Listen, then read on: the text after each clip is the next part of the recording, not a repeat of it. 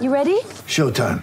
On May 3rd, summer starts with The Fall Guy. Let's do it later. Let's drink a spicy margarita. Make some bad decisions. Yes. Audiences are falling in love with the most entertaining film of the year. Fall Guy. Fall Guy. Fall Guy. That's what the poster said. See Ryan Gosling and Emily Blunt in the movie critics say exists to make you happy. Trying to make it out? Nope. Because I don't either. It's not what I'm into right now. What are you into? Talking. Yeah. The Fall Guy. Only in theaters May 3rd. Rated PG-13. Get ready for the greatest roast of all time. The Roast of Tom Brady. A Netflix live event happening May 5th. Hosted by Kevin Hart. The 7-time world champion gets his cleats held to the fire by famous friends and frenemies on an unforgettable night where everything is fair game. Tune in on May 5th at 5 p.m. Pacific time for the Roast of Tom Brady. Live only on Netflix. When you need mealtime inspiration, it's worth shopping Kroger, where you'll find over 30,000 mouth-watering choices that excite your inner foodie. And no matter what tasty choice you make, you'll enjoy our everyday low prices, plus extra ways to save, like digital coupons worth over $600 each week. You can also save up to $1 off per gallon at the pump with fuel points. More savings and more inspiring flavors make shopping Kroger worth it every time. Kroger, fresh for everyone. Fuel restrictions apply. Hello, this is me, Chris McGlade. Tickets are on sale for my critically acclaimed show, Forgiveness, at the iconic 100 Club on Oxford Street in London. How can you write a comedy show about the murder of your father? Well, Chris McGlade, the Northern comedian, has, with his critically acclaimed show, Forgiveness, at the 100 Club on Oxford Street, October the 12th. Tickets at biletto.co.uk or at the 100 Club. Chris McGlade, Forgiveness. Come down and see the show. Thanks very much. From the people who turned a niche Scottish football podcast into a critically acclaimed TV show on the BBC. It's Review from the Terrace, a pop culture podcast network. Hello and welcome to the Still Game podcast. My name is Bethany Tennick. Hello and welcome to the latest episode of the Scottish Rewatchable. Hello and welcome to Review from the Turnbuckle. Debating the best in movies, iconic TV shows, classic albums, peak era wrestling, and so much more. Some intern got fired for that. Be like, Jared! And what would you have done? Loved it. What a moment. What a moment. Review from the Terrace brings together a collection of professionals, pals, misfits, and special guest interviews. The one and only Ewan Angus, Big G Telfer, director of Still Games, Michael Hines. That's Review from the Terrace, a newly created podcast network with at least 2 shows dropping every week. Aye, neighbour, good to see you, man. Good to see you, man. It's been a long time, man. Many people will say it's the biggest moment in the history of wrestling. It's about 35. Find us on Acast or wherever you get your podcasts.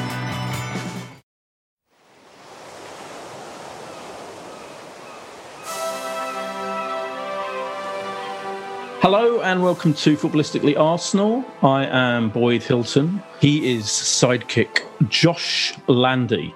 Welcome to you, sir. Welcome, Boyd. You, after 18 months or whatever it's been of using Zoom, you are still having problems getting into this meeting. Do you know what? I think it was because we did have some technical issues. I think it was because earlier this morning I did a big Zoom webinar for ITV with such luminaries as Anita Dobson and Martin Shaw. And I think maybe my computer was so excited about that Zoom event that it just totally couldn't cope with the Zoom event. I don't know. Were you hosting? Yes, I was hosting. Yes. Did you host well? Are you happy with your work? Well, I didn't have any complaints, Josh, yet. I mean, who knows? Who can say? But Anita Dobson is a legend, that's for sure. Is she a gooner? Do you know what? She might be in the midst of my mind. She might be, but let me check. I'll have to check on that. I don't know. For some reason, I think she might be a gooner. Yeah, but I may be completely making that up. Barbara Windsor was a gooner. Maybe I'm thinking of her, EastEnders legends. Yes. Our guest today, Dean, a.k.a. AF Camden, or AFC Amden, or AFC F Camden, whichever you like to call him on Twitter, is with us. And he was nodding his head at the suggestion that Babs Windsor was a devout Arsenal fan. Do remember that. And great to be here and great to be on the show again, and good to see you chaps after so long. Much to debate. I'm going to start by saying that These have been the best 15 days, I must say, that's probably been the last 15 days that I've ever had in football. I'm not saying that they were the easiest, but probably the best. Not my words, Dean. The slightly garbled words of Mikel Arteta, our manager, who came out with this statement on pretty much every post-match media you could think of. He said it on after the match on Match of the Day. He said it to the Sky people. He said it in the press conference to the press. He was very proud of this statement that it was the best 10 to 15 days he's ever had in football. Now, I don't want to labour the point, but I'm going to, before we get on to discuss the match, the nitty-gritty of the match, etc., all the different things we've got to discuss, loads to discuss today. But I am intrigued by the statement of his. I know also, Dean, that you have on your Twitter avatar for AF Camden a picture of the said Mikel Arteta, who's had the best 10 to 15 days of his career in football. And I found that statement, particularly peculiar, slightly kind of like I was like he'd workshopped it, like he'd kind of had a group meeting with all his advisors and gone, what can I say that's going to make me sound really interesting, slightly quirky, and kind of divert attention from the fact that we had the worst start of the season for decades. I'm going to say this has been the best 10 to 15 days of my football career. I found the whole thing absolutely ridiculous. What do you think? Am I labouring the point? I think it was definitely premeditated. I think it was something he wanted to say if we won the game. It gave him the opportunity to. Whether I believe him or not is another matter. I'm not sure if it is the best 15 days, after the results that we had and, some pretty diabolical displays. What I would say about Mikel is he's a very good kind of PR man, excellent communicator. I think he's always trying to connect with fans and he's really good at getting his message across. And I think he's actually a very proud man. I think that's quite clear as well. And I think he's taken a lot of stick over the last few weeks from all corners. It's been open season on Arsenal, to be honest. I've not really enjoyed it. I don't think many of us have. And I think he's a very proud man and he wants to kind of make it clear that, he's using this period as actually a good learning curve, an opportunity to develop himself as a coach, and that's the message he wants to get out there. Whether it's true, whether it has been the best 15 days, I don't know. It's probably unlikely. You can imagine there's been some doubtful moments and, the win on Saturday certainly alleviated some pressure for the time being. But what do you think? Boy, do you think he's telling the truth? No, I think it slightly sums him up a bit, if I'm being honest. I mean, as any regular listeners will know, I've kind of gone sour on him in recent times. I mean, I'm not the only one. I think probably a large number of Arsenal fans have. And I think it kind of sums up my issue with him. It was a bit of a Pep style. It was a bit of a Guardiola-esque statement, and I think he's far too enamoured with the whole Pep. I'm the new Pep. Pep's a legend, which he obviously is because of all he's achieved in football. Whereas Mikel hasn't achieved anything yet, really, apart from an FA Cup win. We were very pleased with that.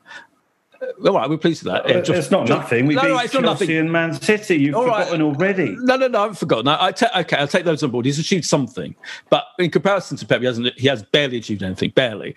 But he certainly has achieved some terrible times already with Arsenal. And I just think he likes to appear to be very clever and smart and like outsmart opposition and come up with overly clever, sometimes team selections and tricky little, tactics. And I think just keep it simple when you're this inexperienced a manager. I feel like keeping it simple and straightforward and using common sense is a much better option than trying to be Pep Guardiola, And I feel like that statement kind of sums up that element of him that I think you're right, we beat Norwich, thank fuck. But I feel like that element of him, someone has to intervene and say, calm down, you don't have to come up with these ridiculous statements. Just be a bit sensible. Josh, have I completely lost it on this one? I wouldn't say completely lost it, but I think you're being harsh. He hasn't had a huge depth of managerial experience. So his best 14 days are not comparable to Pep's or Wenger's. He didn't say 14 days as a manager. He said 14 days in football.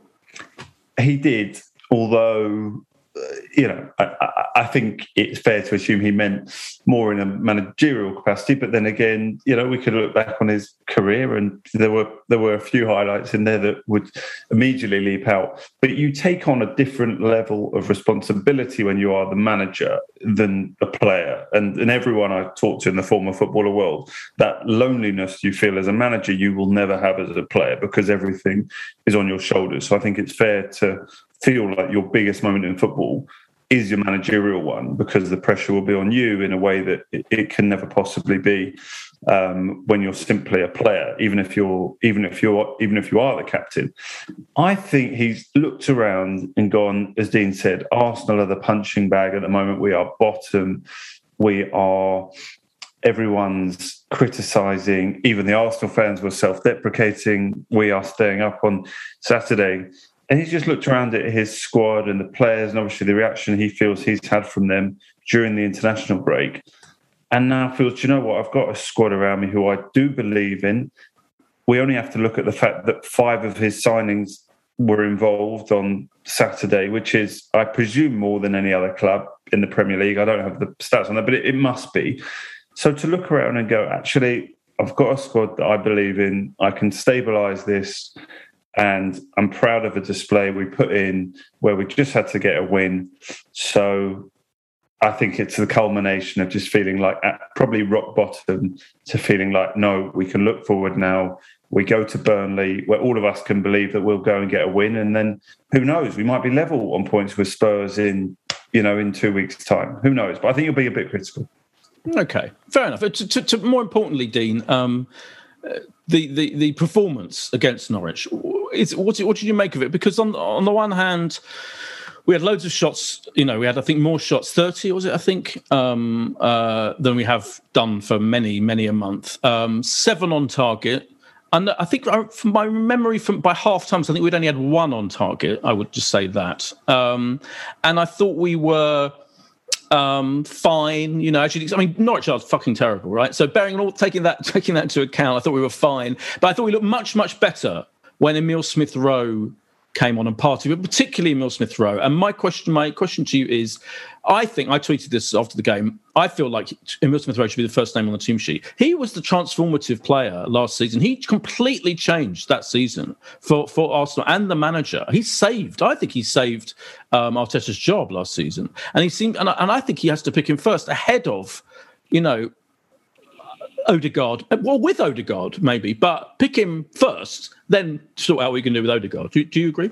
Yeah, I agree. I think, Emile Smith-Rowe has been a brilliant signing. You can say he may be, a brilliant kind of kid to bring through the academy. Haaland does feel like the only place that we sign our best players at the moment, to be fair. And it looks like we've got another one on the way in Patino. But you have to give Arteta credit as well. He brought Emile Smith-Rowe into the first team. So, that was a gamble that he took and it's paid off, which is great. Emile Smith-Rowe greases the wheels of our team. He takes the ball on the half turn. He finds players with one-touch passes. I think this year he needs to kick on and be a little bit more, I suppose, direct with his passing. He often takes not the easy option, but the open option as opposed to the more difficult pass, which I think he can play. But no, I agree. When he came on, the game was opening up a little bit after we scored, of course, and a few of the highlights were at that point. He did make a big difference. He's probably ahead of Saka at the moment, who's not out of form, but I think with everything that's happened in the summer, he's just going to take a little bit of time to get back to the heights that he was once at. And there's a lot of kind of visibility about him at the moment. So, yeah, maybe he can start ahead of Saka for the time being until Saka finds his rhythm. But yeah, it's a real tough one for Mikel. I think what I really enjoyed about last season, it wasn't a very enjoyable season, but defensively we looked like we had a bit of structure. And that's what really disappointed me about the start of this season. It's like, what's happened to all of that structure? We conceded, I think, the second fewest amount of goals last year. We had people calling for Simeone when Wenger was scoring loads of goals but couldn't defend for love nor money. And I thought, you know what, we're building something here. And now next year it's about putting the cherry on top or the icing on the cake and, really building out the attack. And yeah, the first 3 games were quite disappointing because we looked terrible defensively. Saturday again, I thought it was a tentative first half. Norwich had a couple of half chances, and if one of those goes in, who knows what the atmosphere is like, But as soon as we scored, there was a bit of confidence flowing through the team. We were attacking with pace. We looked good going forward. And defensively, we were relatively resolute towards the end there. So I think it was a performance where we just needed to win. Emil Smith made a big difference, as you mentioned. But we need to get back to that defensive solidity that's kind of the hallmark of Arteta's reign so far, because that's basically what he's built his foundations on. And if that goes, I think he's in a bit of trouble. Josh, what did you make of it? We did need to win, so a win is a win. But what did you make of the performance? I was pleased, Boyd, and defensively we had to improve. We obviously got thumped against City. We conceded loads of chances against Chelsea, more chances than we would have liked against Brentford. But here we had probably our first choice back forward, didn't we? Our new signing, Tomiyasu, who had a solid, good start to his Arsenal career, obviously came close to scoring, and you feel is going to play the bulk of his games, or that will certainly be the intention, you assume. Ben White and Gabriel, who we think are going to be the first choice centre half pairing, and then probably Tierney, everyone's favourite player at the club, between him and Saka, maybe Smith Rowe. So actually you've got a back four there that you can think, well, if we're going to have a decent season defensively, we could do with all four of them, staying fit and having a big impact. I thought it was really interesting to play Ramsdale. I'm not sure I saw that coming necessarily, but I'm not sure that it means that he's necessarily going to stay in the team, but there's no reason to take him out. I do. Why would you take him out? But I don't know if sort of Norwich at home is a fixture where if you're thinking that you're going to mix and match your goalkeepers, you could give Ramsdale the shirt for the game. But I don't. Why did you see it coming, Boyd? Because I feel that Leno has. I think Leno's form has dipped, and I think his flaws, which are apparent, like his reluctance to go for crosses, to kind of leap up and catch the ball often, which is not. I'm not the first person to mention that. His distribution, I think, is mediocre, and we've had some flappy moments. When we're trying to play the ball out of defence. I think just on that, I know it's only one game, but from the League Cup game as well. But I just think Rams. And do you know what? I feel there's an aura of positivity about Ramsdale.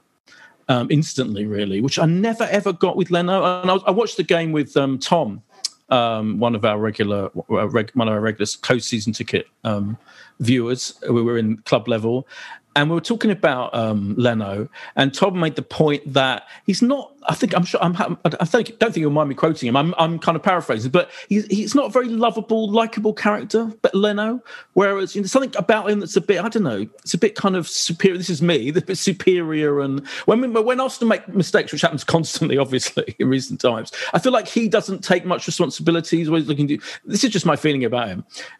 Whereas I think Ramsdale kind of emanated a positivity and a humanity almost, so that one who's put too fine a point on it, that maybe in my own mind, but I instantly thought, I feel more comfortable, happier with him in that defence. Dean, do you know what I'm getting at, or am I, is it madness? You're absolutely right. Sometimes you can't really quantify it, but you're almost rooting for Ramsdale. He feels like this young Englishman. He's almost like our new David Seaman. He's come to the club as a bit of a, not under a cloud, but people are like, why are we spending so much money on a goalkeeper when we have other pressing needs? But actually, I think the goalkeeper is one of the biggest problems we have in terms of distribution. So if you want to play the type of football that Mikel Arteta wants to play, which is passing out from the back, centre-backs playing progressive balls, you need a goalkeeper who's comfortable on the ball. And Aaron Ramsdale, one of his qualities is the fact that he can pass really, really well. And he played a few nice passes on the weekend, actually. It was quite impressive. So I think there's a specific reason he's been purchased, and that is it. Us as mere fans are seeing 25 million quid on a goalkeeper when we've got other areas we'd like to spend it. Probably doesn't make sense on the face of it, but actually it can make a big difference with him and Ben White progressing the ball further forward, quicker, playing through the line. So I think there's a clear reason why they bought him, and that's why I've quite enjoyed his signing and the transfer window in general. It feels like there's a bit of a plan behind it. But yeah, I agree with you, Boyd. They're just, I don't know, sometimes you can't quantify it. You feel like you're rooting for him. He feels like he's had an instant connection with the fans at West Brom when we won 6-0. They were all chanting his name. So yeah, I hope he keeps him in the side. Same. That positive energy. Josh? And I think your point about being English is a massive one, and maybe there is still that bias from the supporters about wanting to support a young English goalkeeper, because he is the first English one since David Seaman, and really there's an argument to say that we haven't had a goalkeeper that has been unquestionably loved since Jens Lehmann. There was a period, of course, with Almunia. Then we were into sort of the Szczesny and Fabianski and Ospina and Cech, and now into this Leno. There hasn't been a sort of keeper that has been without undivided opinion since Lehmann, and that's a long time now to go without a number one who has absolutely got the backing of the entire support. So, look, the idea must have been signing Ramsdale with the view that he was going to be a number one. I didn't expect it to be necessarily for all of this season. I fear you're writing off Leno a little bit sooner than maybe the reality will be, because we're still talking about a German international. We're talking about. He's not we are, choice. And he wasn't. Right. Much as we got smashed up at City, he made a number of really good saves. So there are weaknesses, but yeah. Don't get me wrong. I'm not like his shot stopping is still pretty damn good. But my point about we know he's not that happy. We know he wants to leave, or he's certainly open to leave. And why would you? I don't see why you would persevere with him. I feel like it makes sense on every level. On a pure level of logic, to play your new young England international goalkeeper, who's already, as Dean says, who's already established a kind of connection with the crowd, who seems perfectly good shot stopping. I mean, we've had a minimal games to judge him on, but he's certainly got advantages over Leno for me instantly in terms of distribution mainly. So why would you even entertain kind of playing? I don't know what Leno gives you over him apart from experience. So I think the club would have sold Leno last season if they were going to get an offer for him. Arsenal needed to fund the party signing, so they needed some people they could sell, basically. There wasn't a market for Leno. They would have preferred to keep Martinez, for obvious reason, commanding goalkeeper, had an excellent run. I just think Leno, I think he's a good goalkeeper. I just don't think he's particularly special. He's not amazing with the ball at his feet. He's paid a few hospital passes over the years to players who've gone on to make mistakes, and it's not great. So, I think he's just a good goalkeeper. Will we miss him if he leaves? No. Has he got a connection with the fans? No. And as Arsenal fans, I think what we need at the moment with the mood around the club are players that we feel like we can really connect with and resonate with. Yeah. And Ramsdale certainly gives us that feeling. Yeah. Let's take a quick break. And after the break, I want to talk a little bit about formation.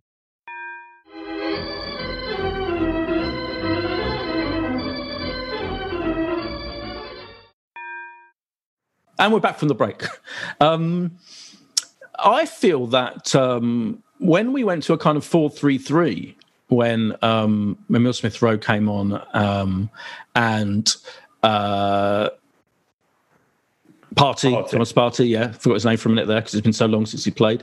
I thought we looked a lot better. And I know it's only, we have to keep saying it's only Norwich, but I think a 4-3-3 just kind of might suit out in terms of the skill set of our play of this squad. Because let's face it, in terms of the creativity and scoring goals, that's been a massive problem, as has been defence in this season particularly. So I feel like when he's trying to incorporate Pepe, Odegaard, Saka, or Aubameyang, Emile Smith-Rowe into a 4-2-3-1, there's always going to be someone who misses out. Whereas I think what it showed with the 4-3-3 that we ended up with, where remember Saka was still on the pitch, and actually Saka got better, I thought, as the game wore on. I agree with you, Dean, that there was, it wasn't a great performance by his standards early on, and he seemed to kind of get into it. And I thought he was even better once we went to a 4-3-3-ish. And Odegaard's pretty good playing deeper, and sometimes, I just feel that can incorporate these talents better. And I don't particularly want to see, because Pepe stayed on the pitch for the whole game as well. And, I felt that, what do you think? I just feel, and I know people can say, well, against the big teams, that's more of a risk. May well be. But certainly, I don't know, 75% of the time, I feel like that could be a better bet for us. Yeah, particularly in the games where we're playing lesser teams where we need to break them down. You can just have one midfielder at the base, Thomas Partey, Lokonga, just kind of holding midfielder who's going to pass. And then you almost want two semi-creative players around them, creating opportunities for Pepe, Aubameyang, Saka, and so on. So I do agree. In those games, I think we can afford to have just one at the base of the midfield, just like a single pivot, and play with two more free-flowing midfielders, a bit like Manchester City do, with Fernandinho at the base. In the bigger games, you probably want to play with two in there just to have a bit more security. Ironically, we've actually been good, I think, overall in the big games. If you take Arteta's big games against the big six, compare them to big six games under Emery and Wenger, we just feel more competitive, we're set up more effectively. And it's not necessarily the games that we've struggled in. Where we've struggled is, beating teams with low blocks, putting 10 men behind the ball, and we've been unable to create. So I thought that was the challenge for this season. So I think tactically that's an option, for Mikel. I think what he needs to do, and you said it at the start, he needs to keep it simple. Yeah, keep it simple, play your best players, don't overthink it as a manager. And I know he's a young coach and we all make mistakes, but that's his number one task between now and Christmas. Keep it as simple as possible. Josh, do you have any strong feelings about the formation, or are you happy with it? And we should also talk about the defence, which looks like Tomiyasu thought had a really good game.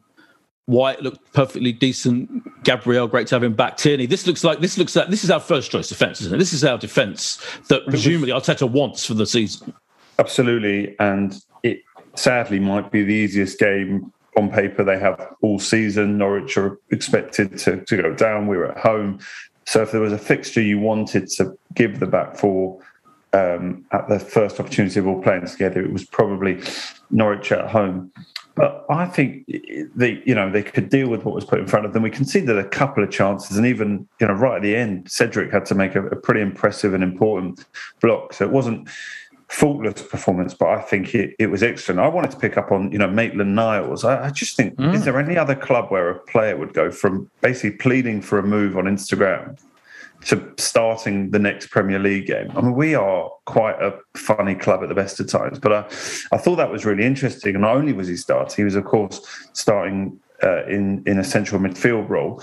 Now, obviously, Xhaka being out is, huge in that role, but how do you go from, what was it that Maitland-Niles thought 2 weeks ago about how he was going to have no involvement to, it can't be that just, an Instagram story suddenly puts you back in the manager's thoughts as easily as that. So I thought that was quite an interesting I agree with you. It's fascinating. The interesting thing about that story really is that at the time when it was the eve of the transfer window, wasn't it? I think we talked about it on here, and that everyone said, he's been badly advised, it's a disaster.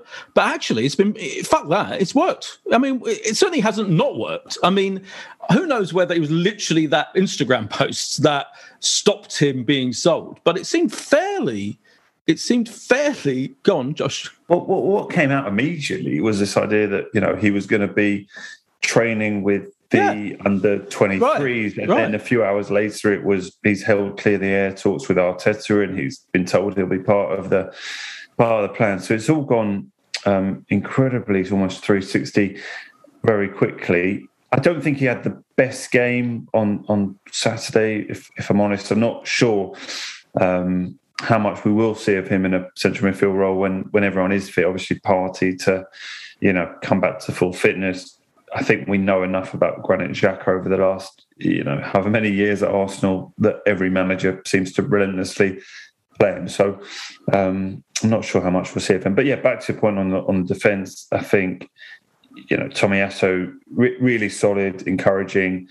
We have to believe that Ben White is a outstanding, prospect, that he is in a year or two going to be a potentially starting centre-back, or certainly very involved in the England squad. If you look at, the two knocking on the door are probably Mings and Cody, that there's enough belief there that, we could have a really sort of serious England centre-back at us. And look, Gabriel is sort of the best of the rest, and everyone loves Tierney. So if you think there's a solid foundation there, that's why I do think England, that we will stabilise. And 2 weeks ago when we did this podcast with Trevor Harris, and I was arguing that the bet was Arsenal to finish in the top 10 at about 1.6, and he wasn't having any of it. I still think, I'm not talking that we're suddenly going to go and be like top 6 something like that, but I really think 7th, 8th, I know that's a sad state of affairs, but there's enough here to think we'll stabilise and have a good enough season. 7th or 8th, yeah, but you can't be happy with. I mean, 8th is literally not going anywhere.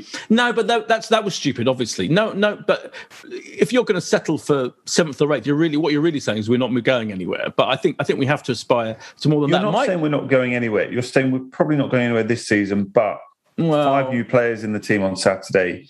But they're not. Might be a game this season where we see all 6 of them play. It's just unheard of. So it's all about how good are they. If Ramsdale actually is the number one for this and leaps on, if Ben White leaps on, Lokonga, I think, has surprised everyone from everything that was spoken about at the time. It wasn't an expectation he was going to walk into the team straight away. It was, he's going to need. But actually, these are all. But all these players you're talking about are all multi-million pound spent, aren't they? They're not players, that have been bought with a view to they're all going out on loan. They're going out on. These are players that I feel like they're young, of course, but I feel like they're all intended to be part of the squad/team. So I don't think you can excuse having all these new players as a reason not to advance. I feel like it's all about advancing.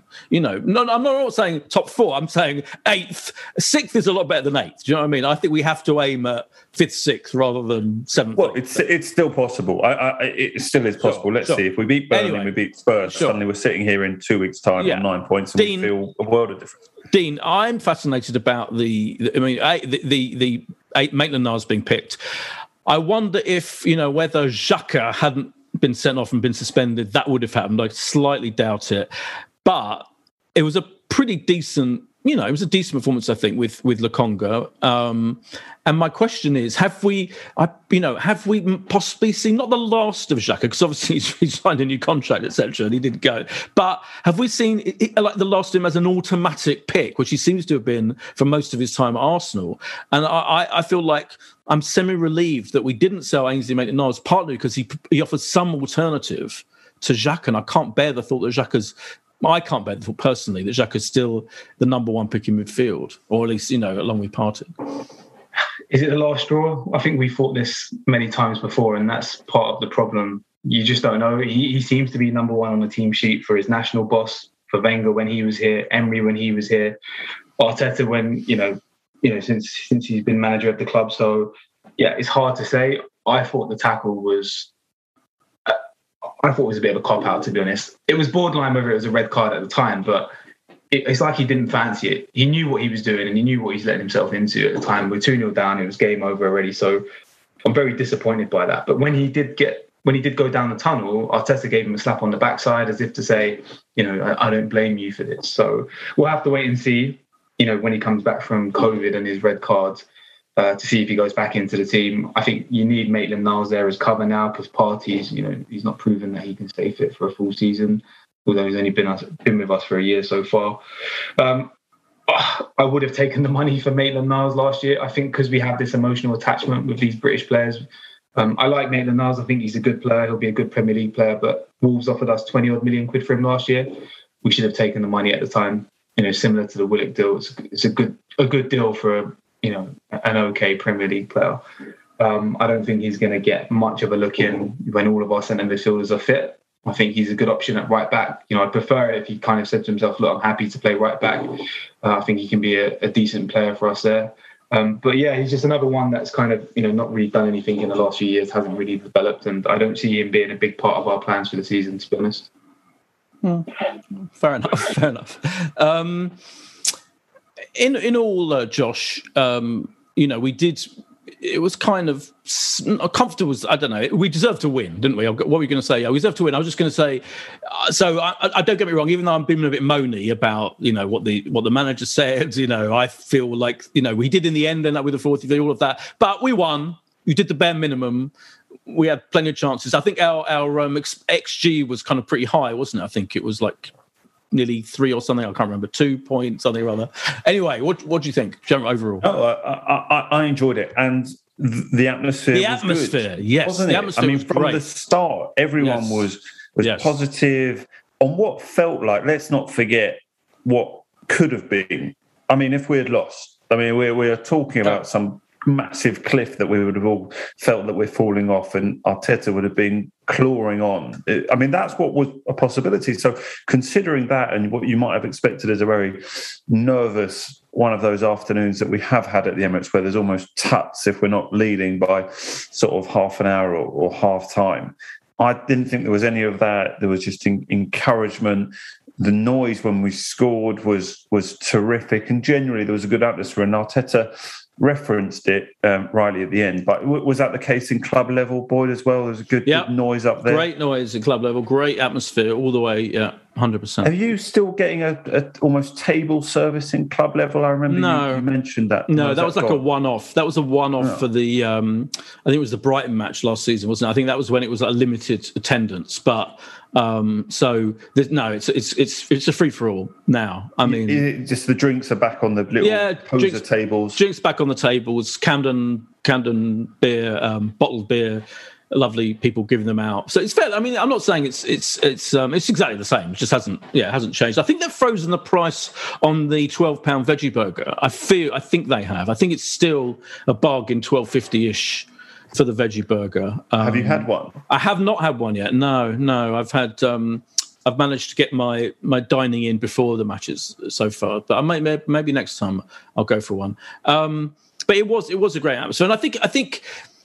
I mean, I always felt that the whole Wenger era arguing and the kind of in quotes toxic atmosphere was slightly over-egged for me, like in the media. I mean, I am in the media, but by on Twitter, and I never felt it was that horrendous. There were moments where it was bad. Don't get me wrong, but so I feel like now slightly everyone's like. I feel there's definitely like a positivity, and I think that is, Dean, isn't it? I guess down to largely that we haven't been in full stadiums for 18 months, and that is obviously going to influence the atmosphere for the better, and the atmosphere is brilliant. Yeah, definitely. I think people are happy to be back. I would say for the Chelsea game as well, before the kickoff, in the concourse, it was a very vibrant atmosphere, pretty much up until they scored.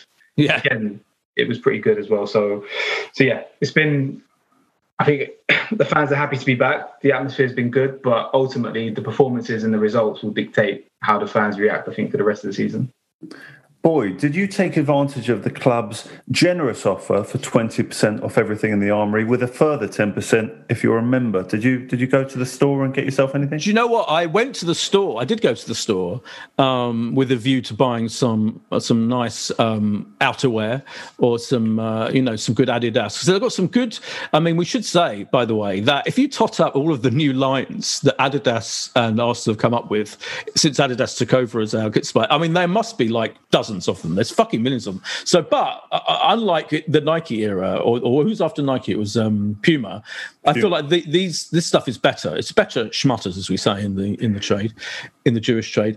So I did go into the big shop before the game. I was literally running just on time to get in. I got there like 5 minutes to 3. Alan Algar will be furious, but it's quite easy to get into club level. So anyway, I checked into the shop, and all the good stuff had been sold out.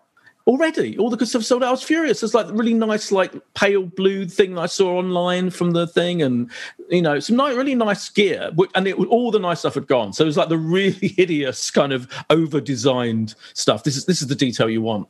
So I was a bit disappointed, frankly.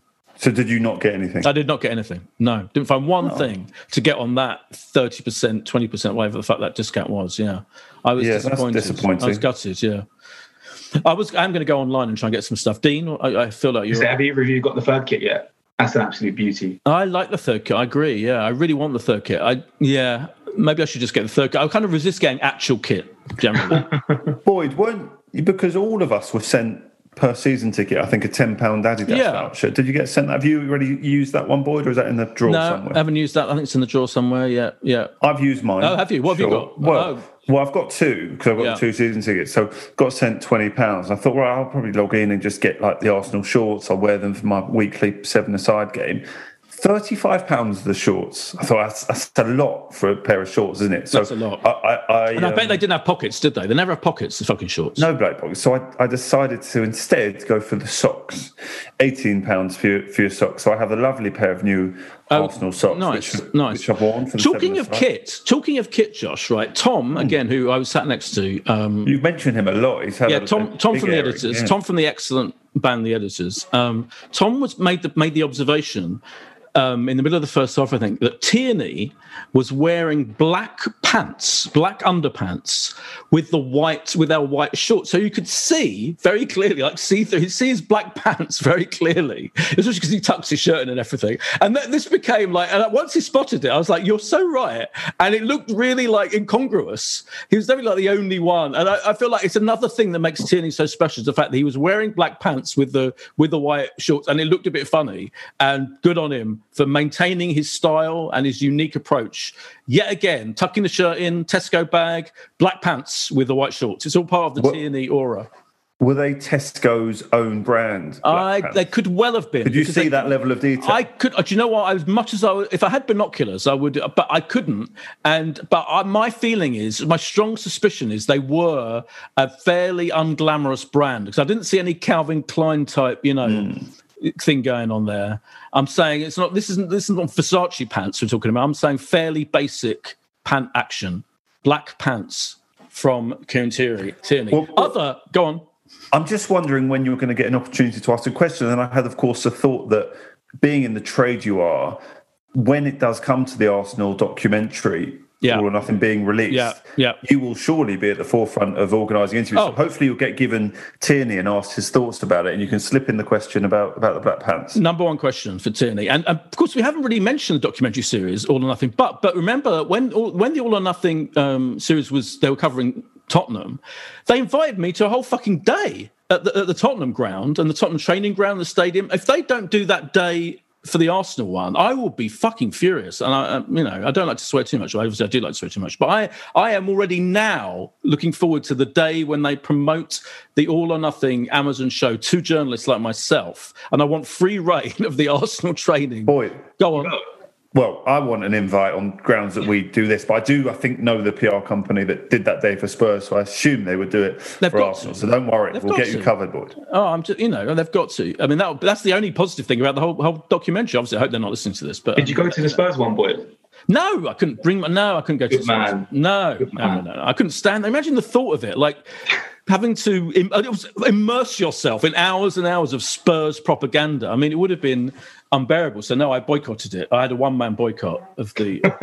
Not only that, Dean. Not only did they have that full day for journalists. Recently, the Edinburgh TV Festival, which I am involved, Edinburgh TV Festival is like this annual big TV industry, kind of conference / loads of creative sessions. And they did a session on the making of the Spurs All or Nothing documentary, and I boycotted that as well, obviously. But so I guess another thing that must happen next year is that I host the Edinburgh TV Festival Q&A session about the making of the Arsenal All or Nothing documentary. Anyway, more importantly than all of that, I want to ask you this, because Paddy Vieira's performance as manager of Crystal Palace led to a huge amount of chanting of his name on Saturdays. If he still played for us, he was still employed by us, it was brilliant. My question to you, Dean, is, on the basis of that victory against Spurs, if you were offered Paddy Vieira tomorrow as the new manager to take over from Arteta, would you say yes? No. And I'll explain. But can I just say, first of all, Arsenal fans are really desperate for any good news right now. Obviously, this was before the Norwich game. Out of all of my tweets over the weekend, which cover quite a broad range, Test cricket, Arsenal, tennis, the lot. Tennis. Picture of Patrick Vieira, the famous one when he's celebrating at White Hart Lane, and people, the fans have thrown a coffee at him. That got by far the most engagement in terms of retweets and likes. So it's ratio. Trying to find something to cling on to over the last few days and weeks, haven't we? But I wouldn't take him now. I think he's still got to learn his craft. He's in a slightly different position to Arteta. So I think we have to judge. It's not easy to say this, but we have to judge Arteta against a slightly different backdrop to the likes of Emery, Wenger, and of course Vieira as well, who's an experienced manager, coached in 3 different countries. So if Vieira came tomorrow, he's still got to sort out this mess, and he's still got to bring the club to a level which is acceptable for him. I think you can pretty much pinpoint our downfall as a club and a team when he left after kicking that ball against Manchester United in the FA Cup final in 2005. So I wouldn't take him immediately. Let him get some experience in the Premier League. Let him build up kind of a bit more success, I think, at club level, which is what he needs. Because when he comes in, the expectation for him, I think, will be set a little bit higher. And also, a bit like the Lampard situation at Chelsea. And the worst thing you want is an absolute legend of the club to come, fall flat on his face and kind of sour, some sort of relationship that we have with him. Obviously, we wouldn't do that, but I personally bide my time. Josh, would you like Paddy in the manager show, or do you think it wouldn't make much difference? One day, of course, it's incredibly romantic, and you think about the opportunity to return, although there haven't been that many examples, you think, in the Premier League era where a former player has gone back and had huge success. I mean, Alan Shearer's managerial duties at Newcastle against playing Kenny Dalglish, even Kevin Keegan, I guess the first time around was a big success story. Solskjaer could become a huge story this year. So there aren't too many examples where it's gone brilliantly. But of course, the idea is just amazing. But if you said, do you want to swap them today? I don't think necessarily would swap them today. I think we have to give Arteta, a little bit more time to sort out what's going to happen. And look, who knows what Vieira will do in this first season. But it was so exciting. And I think that maybe led to some of the sort of atmosphere feeling as positive as it did, walking in there, and Spurs have just been smashed, and people, and the weather was lovely. There were lots of factors that, the bean burger's not rising in price. Loads of factors that ultimately meant that people were having Tierney's black pants. Day. Yeah. Have you, Boyd, just a quick question about being in the stadium. Have you used your membership card to buy anything in the stadium, or Dean? Have you done that yet? Have you? Not yet. No. Is anyone? I was in the queue and had a beer before the game. I didn't see a single person. Well, am I right? I think I'm right in saying it didn't work for the first game. I think there were lots of issues with people's cards. So I feel like everyone's decided not to bother because it didn't work the first game. I saw reports. If I'm wrong, I'm wrong. But I'm sure I saw a lot of online reports saying that their payment didn't work. So I think that's one issue. I think there was a lot of people who were, you normally flash it under the laser when you go in. Yeah. And a lot of people were still doing that, but actually you just tap it like an oyster. But on top. Right. That was the biggest problem. Yeah, good point. I want to ask a couple of things after the Vieira thing. I want to ask about the Arsene Wenger World Cup every 2 years controversy. Now, I feel personally, again, this sums up a deep flaw in Arsene Wenger. I love him as I do, heroic stuff and all of that, blah, blah, blah. Should have gone, obviously, years before he did. All that. I don't want to rehash all of that, but I feel like him working for FIFA and coming up with this, I consider to be ludicrous scheme for playing the World Cup every 2 years. And I've read all of his arguments. I watched him being interviewed about it in depth. I've read the whole thing. I'm sorry. It's nonsense. And it's obviously FIFA wants it because it's their biggest fucking moneymaker. But Dean, I feel it's ridiculous. I feel like, again, he's already tarnished his legacy by waiting way too long to leave Arsenal. Now I think he's finding a new way to tarnish his legacy because he was at least like the spiritual, leader almost of football, like a great spiritual man. But now he's just working for FIFA and coming up with this ludicrous scheme. Yeah, I think he's driven a lot by ideology, isn't he? And, ideal kind of scenarios and ways of working in football and so on. Personally, I think he's just trying to get UEFA back for fucking him over the years in the Champions League. That's what this is about. Wipe them off the calendar. Yeah, have FIFA having the kind of international tournament every 2 years. I think what they're trying to achieve is removing these international breaks from in season and kind of having end of season competitions every couple of years. I don't know how practical it is, like you say.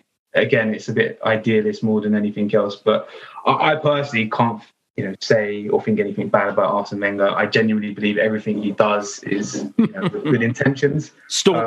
But maybe that's me kind of growing up as an adolescent with him as Arsenal manager and him almost being like a second dad to me from a distance, that it's hard to see him in a bad light or with bad intentions.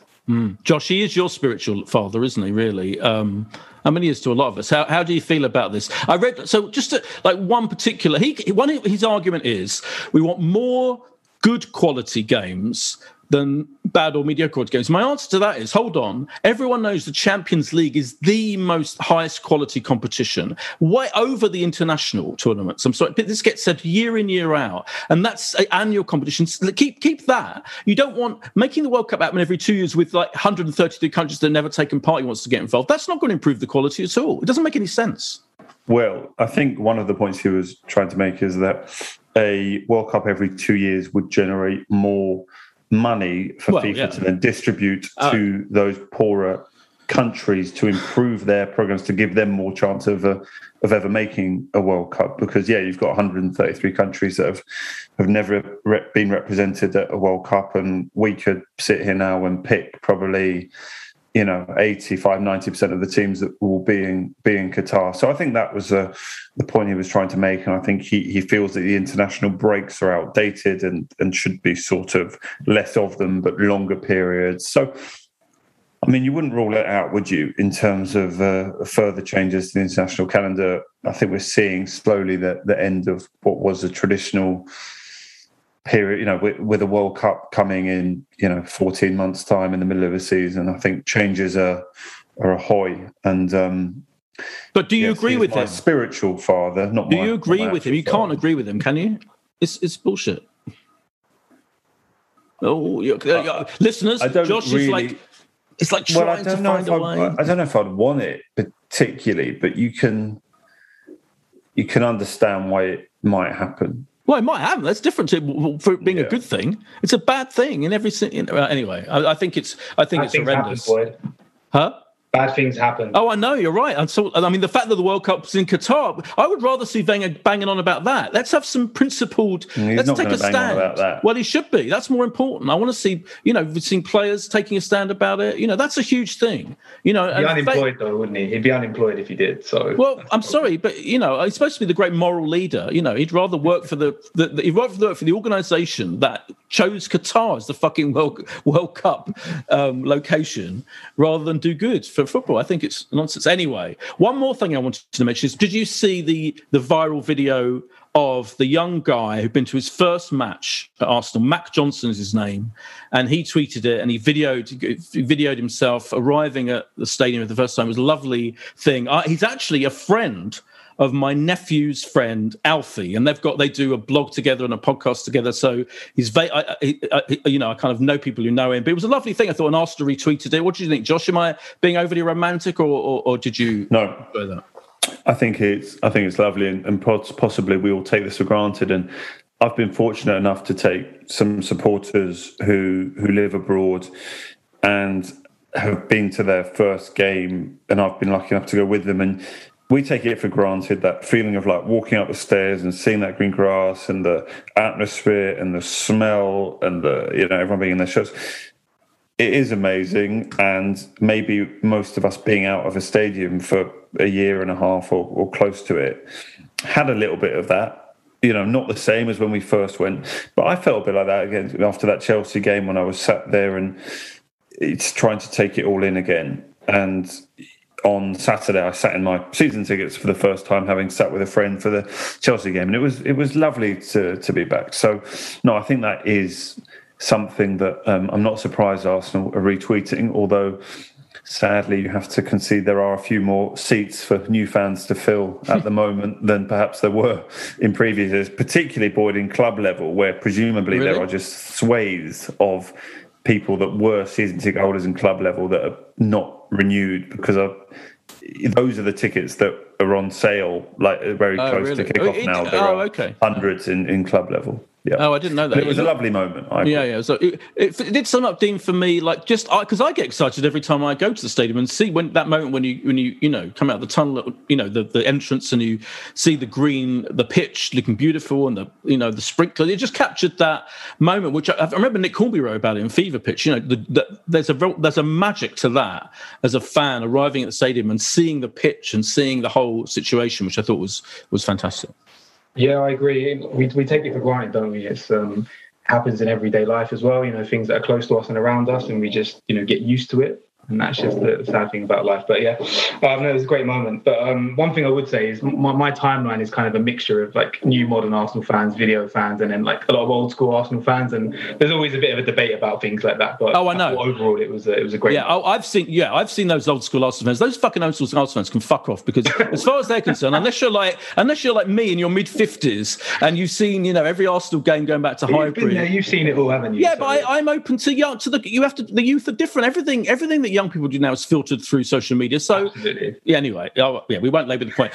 Josh doesn't. We've got to wrap up, and we have to predict, of course, the only thing that makes this Arsenal podcast different to all the other Arsenal podcasts. So, what do we reckon is going to happen? It's another 3:00 Saturday kickoff. Burnley, Dean, who are tricky. I mean, they're not. It's not an easy. It's not necessarily. Is it? Or maybe they're not. Maybe it's easy enough saying. What do you reckon? Burnley away. They're playing tonight, aren't they, Burnley? Yes, on Sky. Yes, they are playing. I just think we're going to win 1-0 again. Not logic, but I just think we're going to win 1-0 and go on a bit of a run and then, turn Spurs over. So that's going to be my prediction for no reason apart from romance and hope. But 1-0 to the Arsenal. Excellent. Josh? I'm pretty confident, Boyd. I mean, going back into last season, they are in awful form at home in the league. Sort of 1 draw and 5 defeats in their last 6. Haven't won at home since beating Villa back in January. And I do think this beginning of stability has started. We have got a first choice defence back. We have hopefully got, Aubameyang on his way to what I really think will still be a 20-odd goal season. I think Arsenal are going to win 2-0 at Burnley on Saturday. What do you think, Boyd? I think we'll win. We've got to win. I think, these 2 games are, considering we're playing Spurs next and anything could happen, we have to win. We're better than Burnley. We're better. So I think, I'm going to go for a 2-1. I think they'll score, but I'll go for a 2-1. Thank you so much, Dean. AF Camden, AFC Amden, etc. Thank you so much. Camden. AFC Camden. And Josh, as ever, it's been a joy. And we'll be back. I think we'll be back this time next week. That's what I'm saying. We will. Cheers. Bye. Bye. If you'd like to advertise on or sponsor this show, contact us at playbackmedia.co.uk. Sports Social Podcast Network. Hello, it is Ryan, and I was on a flight the other day playing one of my favorite social spin slot games on ChumbaCasino.com. I looked over the person sitting next to me, and you know what they were doing? They were also playing Chumba Casino. Coincidence? I think not. Everybody's loving having fun with it. Chumba Casino is home to hundreds of casino-style games that you can play for free anytime, anywhere, even at 30,000 feet. So sign up now at ChumbaCasino.com to claim your free welcome bonus. That's ChumbaCasino.com and live the Chumba life. No purchase necessary. VGW. Void where prohibited by law. See terms and conditions. 18+.